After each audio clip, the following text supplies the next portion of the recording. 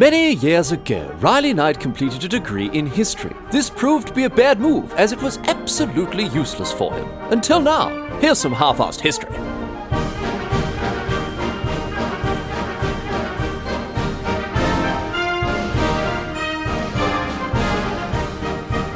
What's going on, mate? Great to have you along for some more half-assed history. This week on the agenda, going to be having a chat about one of the fiercest and bloodiest political rivalries in history. This was a decades-long feud that took place between Brunhilde and Fredegund.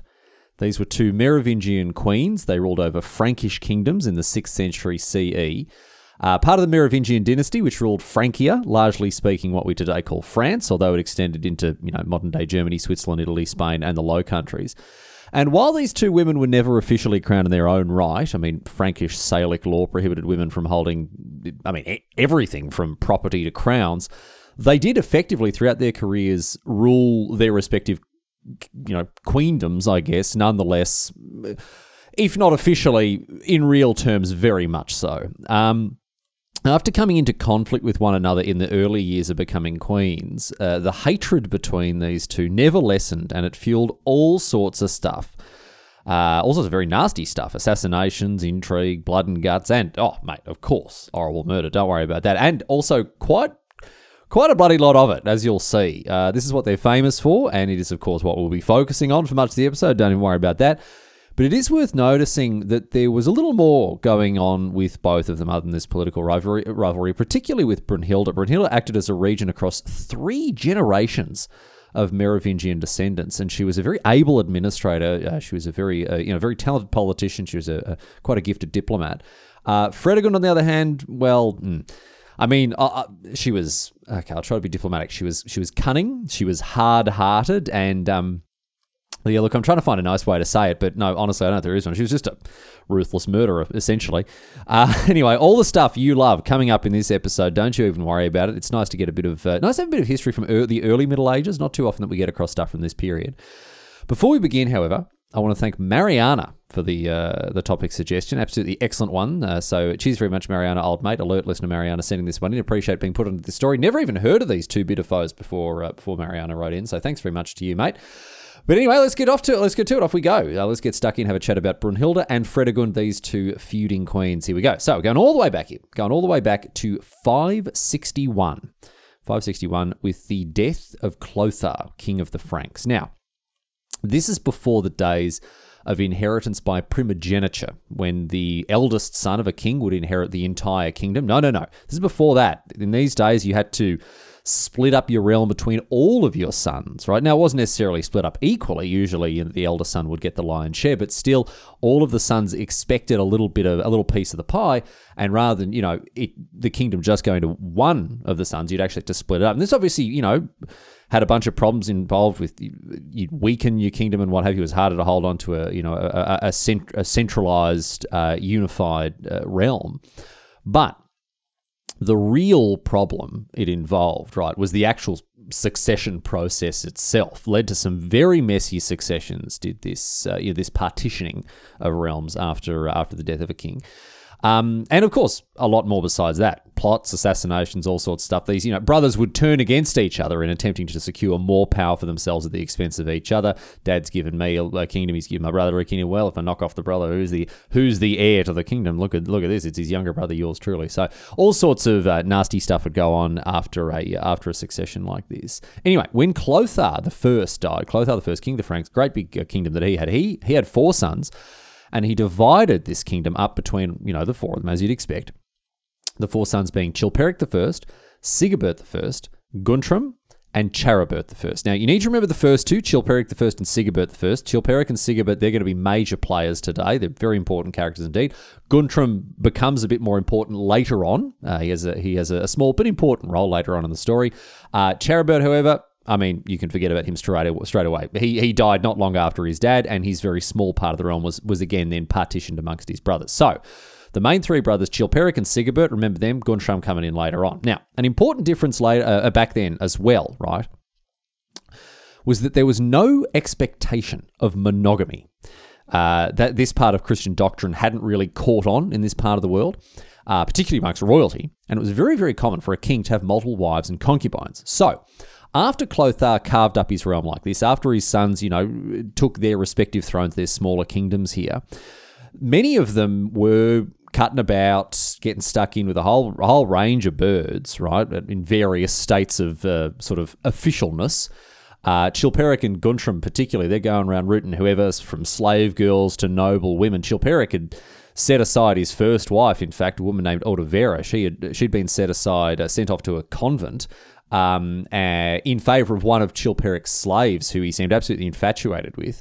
And this slave, of course, was none other than Fredegund, who very cleverly took advantage of this. She ingratiated herself with Chilperic to the point that, again, not only did he send his first wife off back into a convent, right, he also ended up taking Fredegund, this slave girl, as his queen, ruling the kingdom of his kingdom, Neustria, at his side. So you'd think, bit of a scandal, but having a former slave as your queen, but no, that's what Chilperic did. And honestly, while some people weren't too happy about the enormous, the astronomical rise of Fredegund here to become the effective queen of a realm, it wasn't really that out of keeping with what would happen in terms of, kings hopping into bed with this person, that person, everyone back then. Anyway, there are some people, however, some important people, who aren't very impressed and see Chilperic's conduct as dishonourable and unbefitting of a king, and namely, the person who is the least impressed about this is Sigebert, his brother. He decides that he's going to take an altogether different tack. He's not going to go down the routes of his brother, bloody shagging anyone who's looking at him. Instead, he decides he's going to take a much more, politically beneficial route with this sort of stuff, but also one that I guess by modern standards holds up a little bit better. I mentioned before that there were often power struggles between brothers after a succession. I talked about how new kings would, often look for a way to bolster their power across any newly partitioned realm that had just been divvied up after the death of their father. Well, Sigebert decides that, rather than going around rooting everyone, he decides instead that his best course of action is to strengthen his fledgling kingdom here with a political alliance that will align him with a neighbouring power, namely the Visigothic kingdom. He gets in touch with the Visigothic king, a bloke whose name is Athanagild.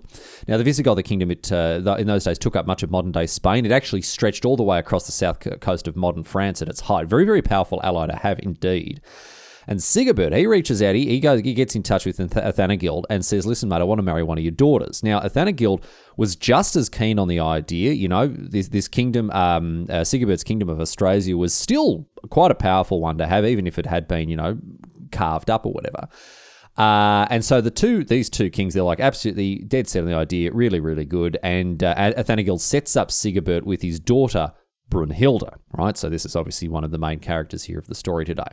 The two were married in 567. Great big ceremony, huge celebration, big bloody deal, whole lavish feast, all the rest of it. And it shifted the political landscape quite significantly. It bolstered the power of Sigebert. It bolstered the power of his kingdom Austrasia. And it kind of put his brothers to shame in terms of now the political connections that Sigebert had, because he could call on his ally over in the Visigothic kingdom, for aid in the event of a war or something like that. Now, as you might expect, the expansion of influence and power from Sigebert didn't go down too well with his brothers, particularly with Chilperic. Chilperic is really not a fan of this move, and he responds here. This is quite amusing, by also getting in touch with Athanagild and saying, hey, listen, mate, you got any other daughters going spare? Because I'm also looking for a wife here, right? And Athanagild, again, happy to oblige, happens that he does have another daughter. This one's name is Galswintha. And so Chilperic just copied the same move from his brother's playbook. But I mean, look, it worked. By the end of 567, he is also married to a Visigothic princess, two brothers married to two sisters, both of them claiming an alliance with the Visigoths. And you'd think, mate, all right then, no dramas. Familial alliances, a vested interest in keeping the peace between all these siblings. As I say, a pair of brothers married to a pair of sisters. You'd think that these family ties would do very well in terms of, stabilizing the tension between these kingdoms. But obviously, that wasn't what happened. This would be a very boring episode of Half-Assed History if that were the case. And the reason that it didn't work out is very simple. There's only one reason, really, and it is Fredegund. As it turns out, Fredegund didn't really like being chucked out by Chilperic. She had quite enjoyed being queen, and she wasn't going to be set aside quite so easily and have this upstart Visigothic princess come and take her place at Chilperic's side. No, thank you, mate. So Fredegund, using her feminine wiles, she worked her way back into Chilperic's bed very swiftly indeed. I'll tell you this, she didn't muck around. The new wife can bloody go to hell because Fredegund's out on the prowl. She soon reclaimed her position as Chilperic's favourite, even with Galswintha, having moved across half of bloody Europe to become the queen, to become Chilperic's queen. And as you can imagine, I probably don't need to tell you, Galswintha, not a very big fan of this development. And she goes, look, I've had enough of this, had a gutful of it. I'm cross as anything, mate, and I'm going to get out of here. You can bloody take your old girlfriend back, and I don't care. I'm going back to my dad's place. She wants to leave Chilperic to the point that she actually offered to leave behind her quite considerable dowry, right, and return back to her home. And Chilperic, listens to this. He considers it. He goes, okay, well, she's not happy. She wants to leave. What am I going to do about it? What are we going to have happen here? And let me tell you what happened. She was murdered in her bed. She was strangled by a slave who was, in all probability, acting on the orders of Fredegund, and that was the end of Galswintha, a brief cameo appearance in this episode. Sorry about that, old mate, but that's the end of her story. She was just strangled in her bed because she got on the wrong side of Fredegund. The first of very many murders that will take place thanks to Fredegund in the rest of the episode, so don't even worry about that. And, look, while grief and mourning can look very different from person to person. Everyone grieves and deals with loss in different ways. Chilperic certainly took a very interesting approach to dealing with the death of Galswintha because he married Fredegund 3 days after she died. So this wasn't a great look for Chilperic. Certainly didn't reflect too well on his new wife, Fredegund, his new queen, right? And the death of Galswintha and the insult of marrying Fredegund just days later inflamed a furious hatred between Brunhilde and Fredegund. I mean, look, murdering someone's sister and marrying her widower days later will do that, I suppose. Anyway, Brunhilde, she's mad as a cut snake. She goes to her husband, Sigebert, and she says, listen here, mate, your brother, he's just killed my sister, and he's now off with that Fredegund. You never liked her. She's probably behind it all. We need to do something. And Sigebert goes, mate, look, I'm bloody dirty about it too. What do you reckon we do here? What are we going to do? We're going to go after my bastard brother. And Brunhilde goes, mate, absolutely we are. Listen, you married me for the political connections. So did your brother, except he's murdered his political connections. And how do you reckon my old man's going to feel about that? And Sigebert goes, mate, that is a very bloody good point, let me tell you. I mean, he's not going to back Chilperic, is he? Especially if we're going after him for killing your sister, his daughter. Yeah, I mean, look, no, let's do it. Bugger him. Let's do him in, take his kingdom. So, at Brunhilde's urging, right, this escalates into a full-scale war. Sigebert attacked Chilperic, fought a long and drawn-out campaign against his very own brother, which, again, isn't actually that uncommon during this period, although the murdering of wives and sisters certainly didn't always come with the territory. And this conflict took years and years and years, but even this wasn't totally unusual for the time. Families squabbled over this title on that bit of land for generations, never mind just a couple of years. But it was a few years of fraternal conflict involved here, but Sigebert slowly but surely gained the upper hand against his brother and ultimately won the war, or so it seemed. Austrasia defeated Neustria here. The Kingdom of Austrasia handily defeated Neustria after a couple of years, and Sigebert was poised to take over his brother's kingdom and add it to his own. He's stoked about this, bloody loving life. Excellent. Going around, bloody high-fiving all of his courtiers, all of his knights. Good on you, Brunhilde, for giving me the idea. You got me a little son now, too, to inherit these kingdoms when I die. You love to see it. Everything's coming up, everything's coming up Sigebert here. And then in 575, right, as this conflict is kind of wrapping up, as Sigebert and Brunhilde are in the process of consolidating rule over their new conquests, you'll never guess what happened.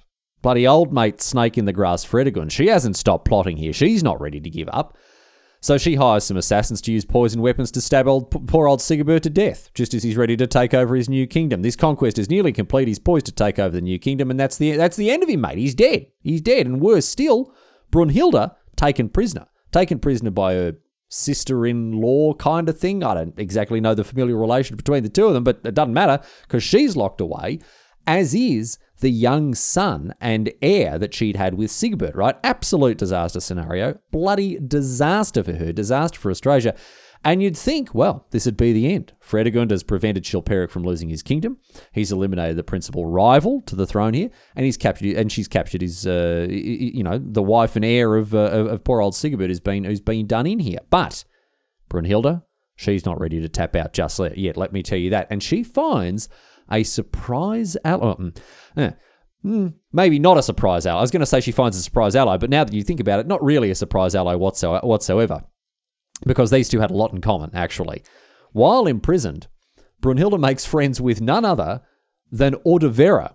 Remember her? Chilperic's first wife, mate. The one who had been set aside, sent off to the monastery, and it turns out she's not so hot on Fredegund either, as it turns out. These two women, they hatch a plot together, one that is of mutual benefit for them both, right?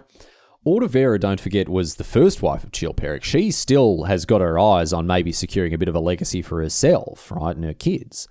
And on top of that, wants to get back against Fredegund, right? And whereas on Brunhilde's side, she wants to, escape from prison, reclaim the kingdom for her young son, and obviously also get her own back against Fredegund. So the two of them, they put their heads together, and Ordovera makes quite an interesting suggestion. She had a son with Chilperic. His name was Merevech, right?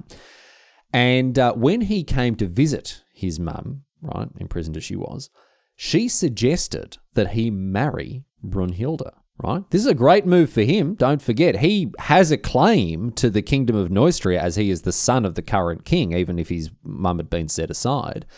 And he would also, by marrying Brunhilde, he would also gain a claim to the kingdom of Austrasia as well, as she's obviously the Queen Regent.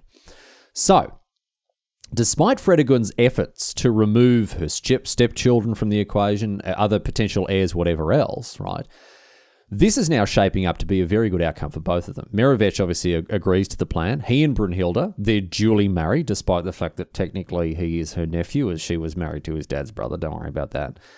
This marriage now gives Brunhilde access to a sizable army through her new husband, which quickly secures her freedom, and she heads back to Austrasia to take her throne as the regent for her young son Childebert II, the son of Sigebert.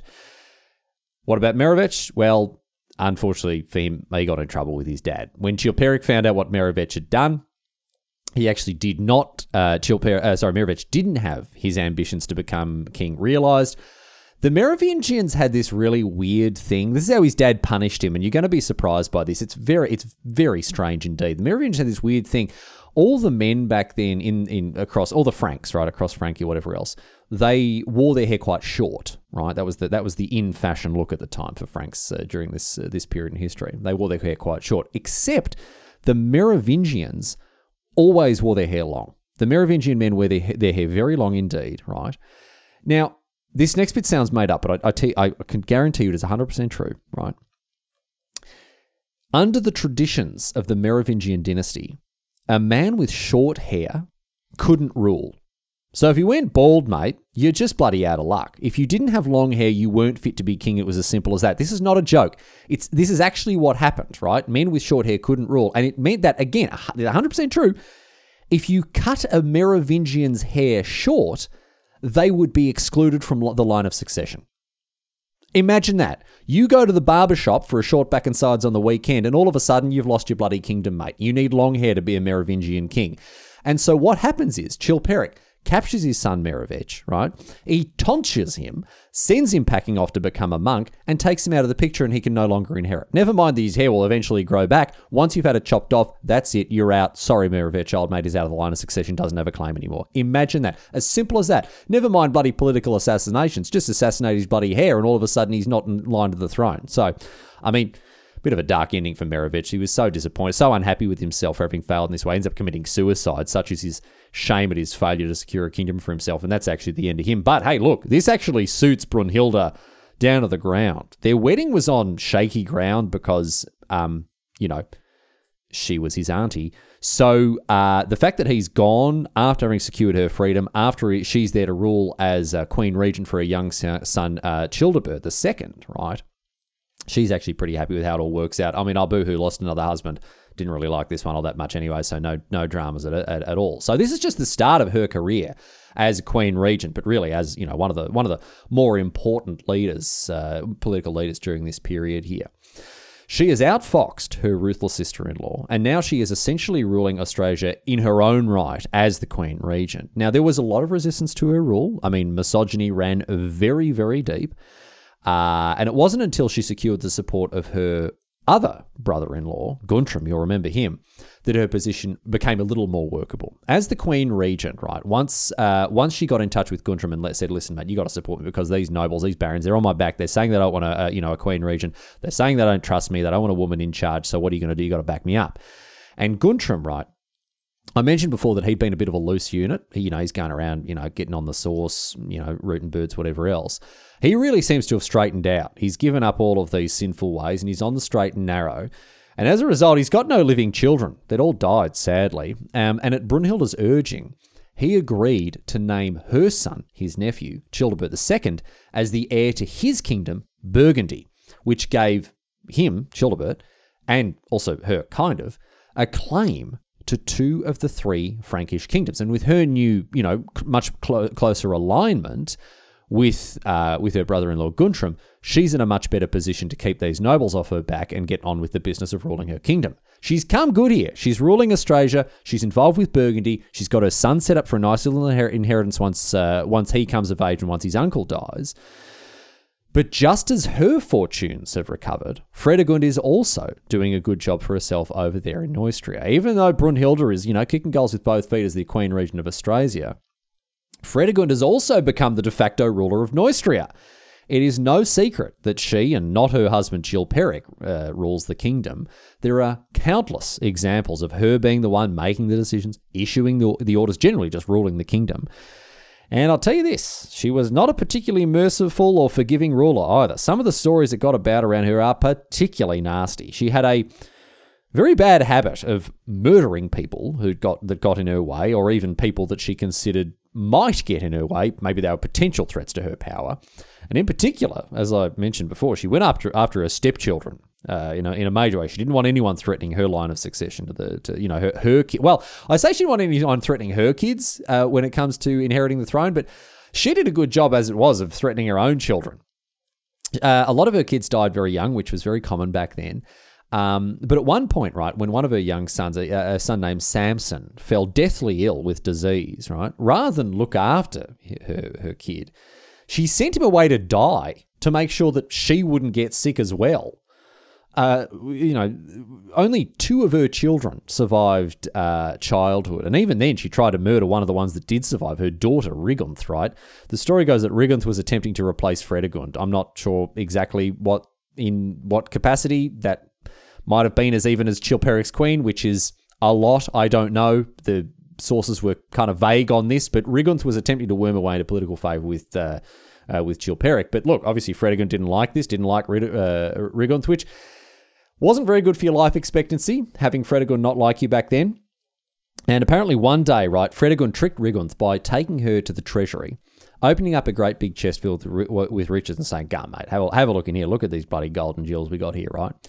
And Rigunth, she leans into the chest, has a look, and then Fredegund slammed the lid of the chest down on top of her daughter's head and tried to kill her. Bloody, trying to make a sandwich of her inside this treasure chest. But servants heard the commotion. They rushed in. They pulled the two women apart. Rigunth survives. But this is just one story. There are so many that paint Fredegund as a cruel and ruthless queen. And, while there might have been some embellishment, exaggeration over the issue, she really doesn't seem to have been a nice person.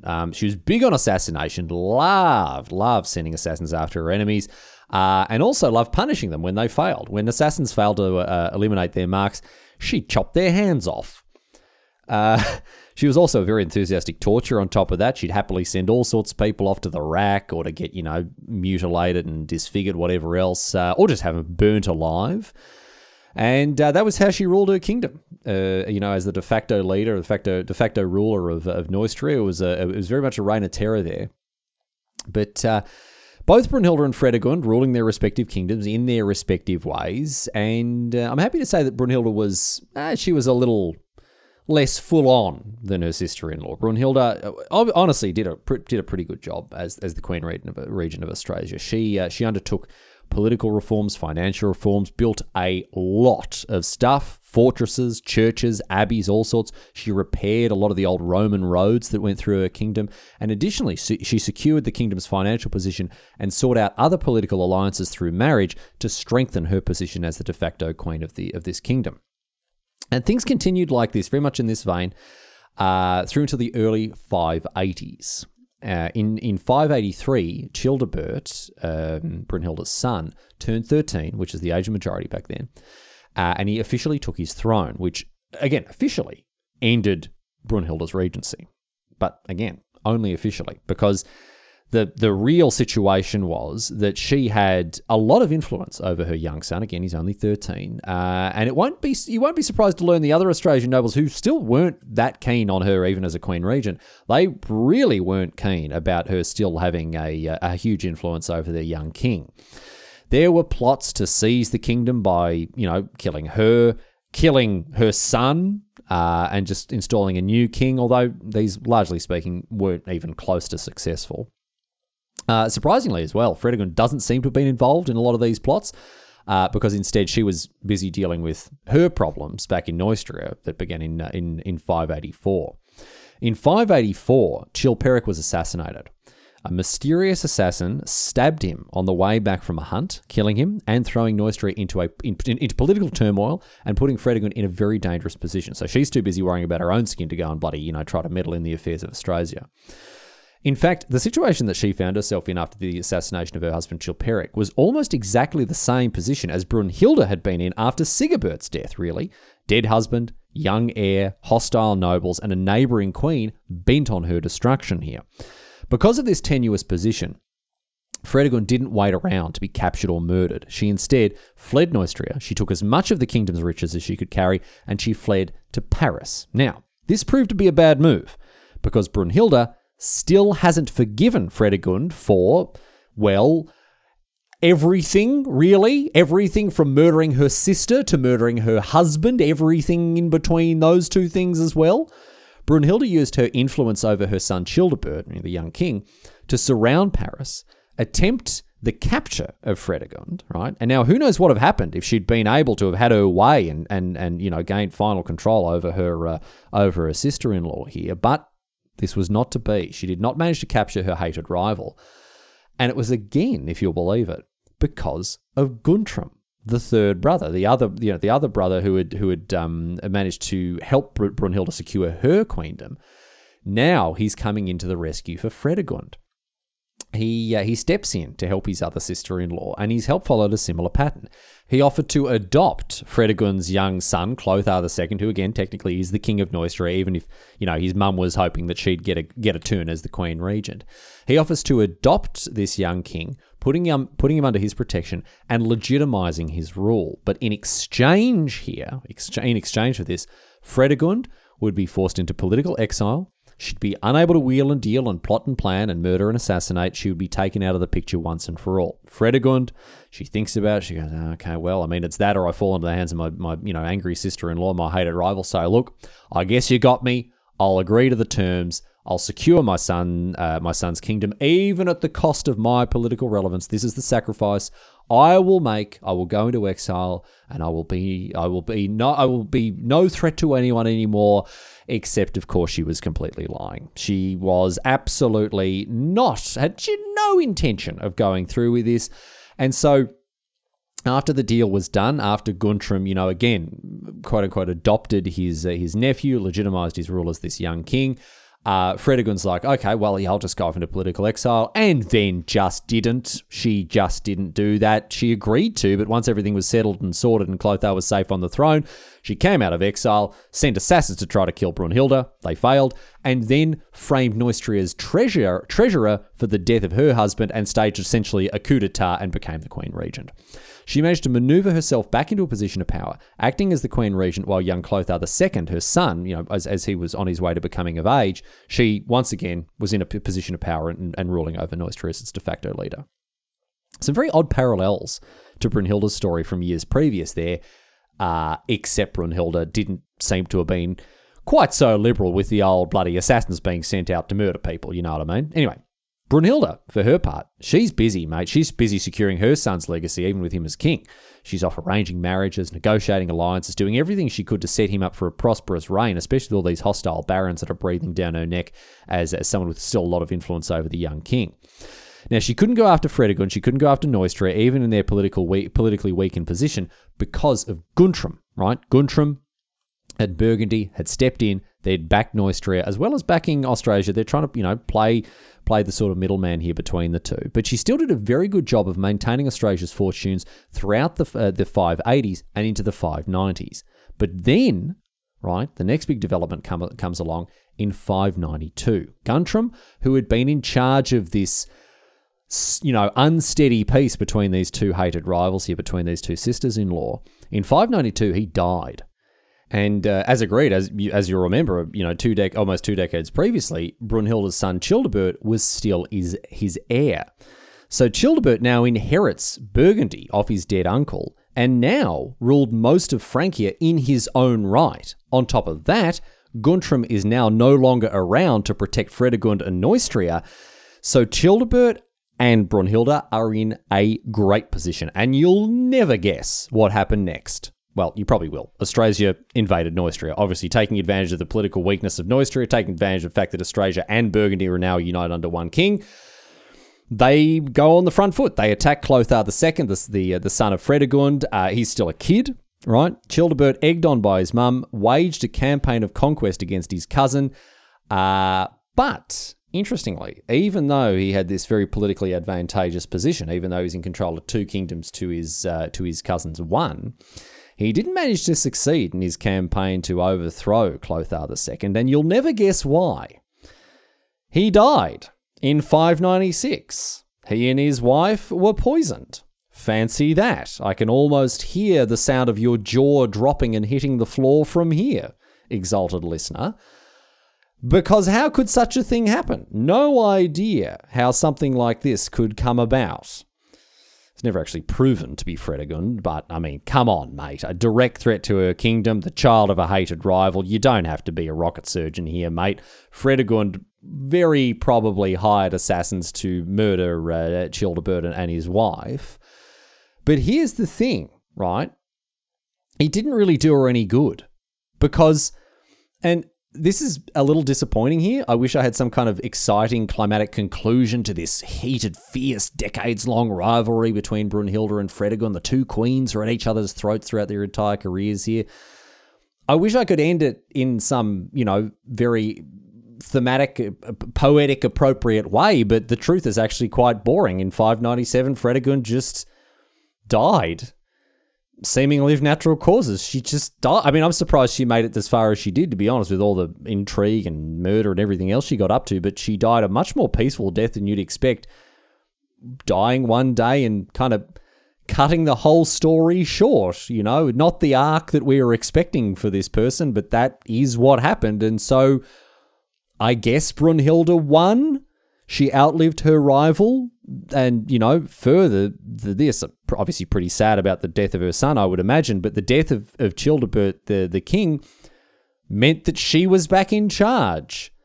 Because Childebert's kingdoms of Austrasia and Burgundy, they passed to his sons, right? They passed to Brunhilde's grandsons, Chudebert II and Chuderic II. They inherited Austrasia and Burgundy respectively. And so now Brunhilde's back in a position of power. These two grandsons, they're both young. Who's there to jointly rule the two kingdoms until they come of age? That's right, baby. Brunhilde. She's back in action, back on top. Can't keep her away from the throne, mate. She's ready to get back to... Well, actually, you could keep her away from the throne because as soon as Chudebert came of age, he actually exiled her from Austrasia in 599. Oops. Was not a big fan of being bossed around by his grandma. But Chuderic II of Burgundy had no problem being bossed around by his grandma. And so Brunhilde, even if she lost influence in the Kingdom of Austrasia, she still was effectively the de facto ruler of Burgundy through her other grandson, Chuderic II. And she continued to rule through her descendant here as we move into the 7th century, as we move into the 600s. But what's interesting about this period in Brunhilde's life, even after the death of Fredegund, is that Brunhilde started to become more and more like her hated and now dead rival. She became more ruthless, more brutal, more murderous. She set her 2 grandsons against each other. She went and had a whisper in the ear of Tuderic and said, listen here, mate, Tudibert, right?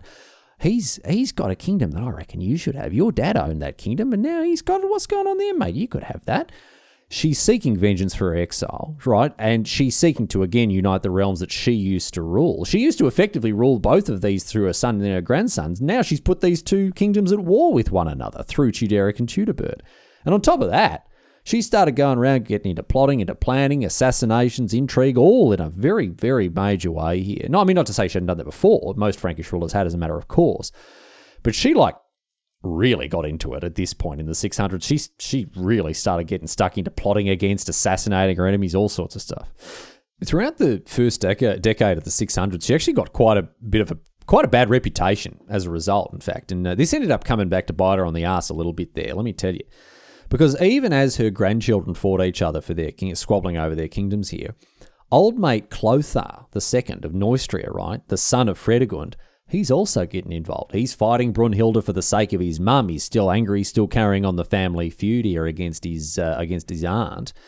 And this 3-way conflict between Neustria, Austrasia, and Burgundy, it continued right on through to the 610s, with alliances shifting constantly, the fortunes of war favouring this kingdom, then that kingdom, all moving around. It was all a very dynamic and quickly shifting situation there. However, Brunhilde, her ruthlessness was finally laid bare in 612 when Tuderic managed to capture his brother Tudibert, the one that had exiled her. Remember, Tuderic in charge of Burgundy, Tudibert in charge of Austrasia. Brunhilde's gone to Tuderic, gone, listen, you should have Austrasia. Let's go after your brother there, my grandson. And after a battle, Tuderic managed to capture Tudibert, and he handed his brother over to their vengeful grandma. And she, not to put too fine a point on it, she murdered him. She murdered her grandson, and for good measure, his son as well, her great-grandson. And this meant, of course, that the next heir of this dead grandson, this dead great-grandson, was none other than Tuderic. Of course, there was no one left to inherit the kingdom. And so now Burgundy and Austrasia are once again unified. They're once again under the same crown, this time under Tuderic, who, don't forget, is still under the influence of Brunhilde. You're thinking, maybe she's going to be able to influence her grandson. Maybe she's going to be able to effectively, again, become the de facto ruler of this kingdom. And, it didn't quite work out like that. It worked out even better for her, because in 613, Tuderic also died of dysentery. Oops. Guess who's now back in charge of 2 Frankish kingdoms in her own right? Once again, that's right, it's Brunhilde. She's now pushing 70, and she is again the Queen Regent of Burgundy and Neustria, this time through Tuderic's 12-year-old bastard son, Sigibert II, her great-grandson, right, who bears the name of her original husband all those years ago. And she is, for the 3rd time, the Queen Regent of a powerful Frankish kingdom. However, this was not to last. Not this time. I mentioned before that Brunhilde had faced some quite strong resistance to her regencies, both the first and the second times, when she'd been ruling through her son or then her grandson later on. And these nobles, they're not going to fall for it the 3rd time. All the barons, all the nobles that owed Sigibert their loyalty, they refused to accept Brunhilde as regent. They just said, no, look, we've seen what you've done in the past. We're not having you do it again. They refused to allow the young king to fall under her influence. And who did they turn to in order to secure their objectives of effectively deposing Brunhilde as the queen regent? None other than Clothar II, the son of Fredegund. Don't forget, he's been poking away at these 2 other kingdoms throughout this period of conflict. He was all too ready to go after his mum's old rival. Even though Fredegund died a pretty unremarkable death, the feud continued through Clothar II, who leaps into action, raises an army, and attacks his mum's hated rival Brunhilde, who is betrayed just wherever she looked, right? She was betrayed by the nobles of Sigebert's kingdom. She did her best to resist the army of Clothar, but it was no good. She had finally run out of friends, run out of allies, and run out of time. Clothar was able to capture Brunhilde, able to capture Sigebert, and also able to capture Sigebert's younger brother Corbo, in addition, of course, to their great-grandmother Brunhilde. Clothar killed the two young boys, very, very brief reign for poor old Sigebert II, and in doing so, of course, who was going to claim the kingdoms of Austrasia and Burgundy? None other than Clothar himself. He is their closest male relative, and so by murdering these two kids, he became king of the Franks in his own right. He united Francia as its single king. And look, generally speaking, we're coming down pretty hard on Clothar II, but generally speaking, he's actually remembered as a pretty bloody good king. He wasn't given over to plotting and scheming and ruthless cruelty like his mum Fredegund in a general sense. However, he made a very strong exception to this when it came to Brunhilde. Let me tell you. After capturing these two young boys, after killing them in order to claim his new kingdoms here, he turned his attention to his mother's hated foe. And the combination of Brunhilde's bad reputation in her later years, combined with his mum's hatred of her, meant that her death, even at the age of 70 or so, was not going to be an easy one. Brunhilde was charged with the murder of no fewer than 10 Frankish kings throughout her entire lifetime. Ridiculous charges. I mean, she was charged with killing her long-dead husband Sigebert, who, don't forget, was killed by Fredegund, his dad, Chilperic, Clothar's dad, Chilperic, right, who was killed by who knows who. Maybe it was Brunhilde after all, we don't know. She was charged with killing her own two grandsons, who, remember, she conspired, like she drove to a war with each other. And also, hilariously enough, the newly dead Sigebert II and Corbo, who were, of course, killed on Clothar's orders, not on Brunhilde's. So, a pretty ridiculous set of charges, but ridiculous or not, that's what they were, and of course, there was no chance of her evading her fate. Now, the exact details vary, but it is said that Brunhilde was executed in a very grisly fashion by being torn to pieces by wild horses. Ropes were attached to her and then to 4 horses, and the horses were then driven away in different directions and apparently ripped her limb from limb. Even the alternative stories, even if that wasn't happened to her, there are other stories that say that she was dragged behind a horse until she died, or other equally grisly fates. No matter which one is the truth of it, it was a nasty way to go. Even after the death of Brunhilde, or even after the death of Fredegund years previous, the story of this legendary rivalry, this blood feud between these two queens, it survived through the present day. It's absolutely fascinating for its intrigue, its plotting and blood and guts and its horrible murder. But the question now, I guess we look at, is who won? I mean, you might have thought earlier it would be Brunhilde. Obviously, she outlived her rival, certainly throughout her lifetime exercised a lot more political power over a much longer period. But at the end of the day, don't forget, it was Fredegund's son that became the king of all Francia after essentially extinguishing Brunhilde's line here, and in doing so uniting all the crowns that these two women fought over for their entire lifetimes, essentially. So, I guess in this situation, usually you'd fall back on, comforting cliches like, oh, well, we're all winners for having taken part. But when it comes to Brunhilde and Fredegund, I don't even know that that's true, honestly. I mean, certainly the piles of bodies that were left in their wake weren't winners, nor were either of the two queens. Once the dust had settled, one was bettered by her rival and the other was torn to bits by wild horses. So, I don't know, man. You tell me who won. Still, whatever the final result of this bitter feud was, you can't deny it makes for a bloody good story. And the operative word here really is bloody.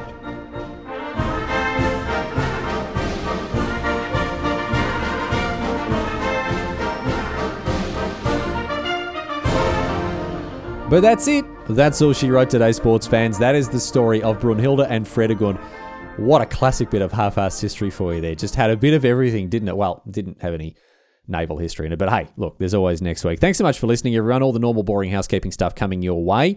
And for those of you who are still listening, thanks so much. I had a look at the stats, and it's amazing how many people just tune out for this point. So thanks for listening to all the dumb ads. I mean, I do put them at the end so you can skip them, but look, I appreciate the people who stick with it. It's funny watching the graph, though. There's a huge dip in the number of people who tune out to this point. So if you're listening now, you're a real fan. Halfarsedhistory.net's the website. You can find the feed for the show at anchor.fm/halfarsedhistory. Of course, say the same thing every week. Patreon.com if you want to support the show. You can support me there for as little as $1 a month. And in the higher tiers, you get stuff like behind the scenes stuff.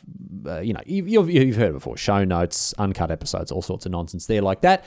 And if you want to send in topic suggestions like Mariana did, thanks so much, Mariana, for this one. Halfarsedhistory.net, there is a contact form there. I love to hear from you with any feedback or suggestions or anything else like that. And if you want to join the Discord, I forgot to plug the Discord last couple of weeks, bit.ly/join Riley's Discord. Scroll down and there is a section devoted to Half-Assed History. We can get updates for the show. You can discuss episodes and, of course, suggest new topics there. I do tend to trawl through that pretty regularly, so have a look in there if you're wanting to suggest something. Anyway, that is that for this week. See you back here next week for more historical nonsense. Looking forward to it. Until then, leaving you with a question posted on Reddit. Comes to us from Buga Soini. Now, obviously, this story took place in what we term these days as the early Middle Ages. It's sometimes referred to as the Dark Ages. Not a great bit of terminology, but, the Dark Ages is still something that this period of history, is referred to as. And Bugasoni's question has something to do with that here. Bugasoni asks, how did daylight saving time work during the Dark Ages?